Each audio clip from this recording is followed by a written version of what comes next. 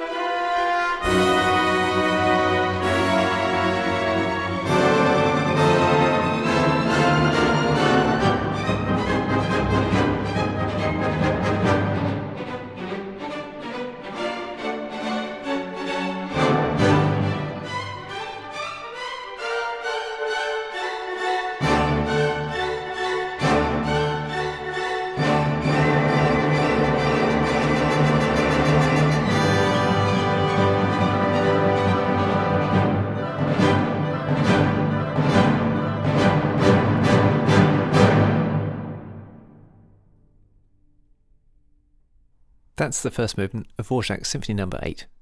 Great, uplifting stuff. Hope you enjoyed it. Join us again for more.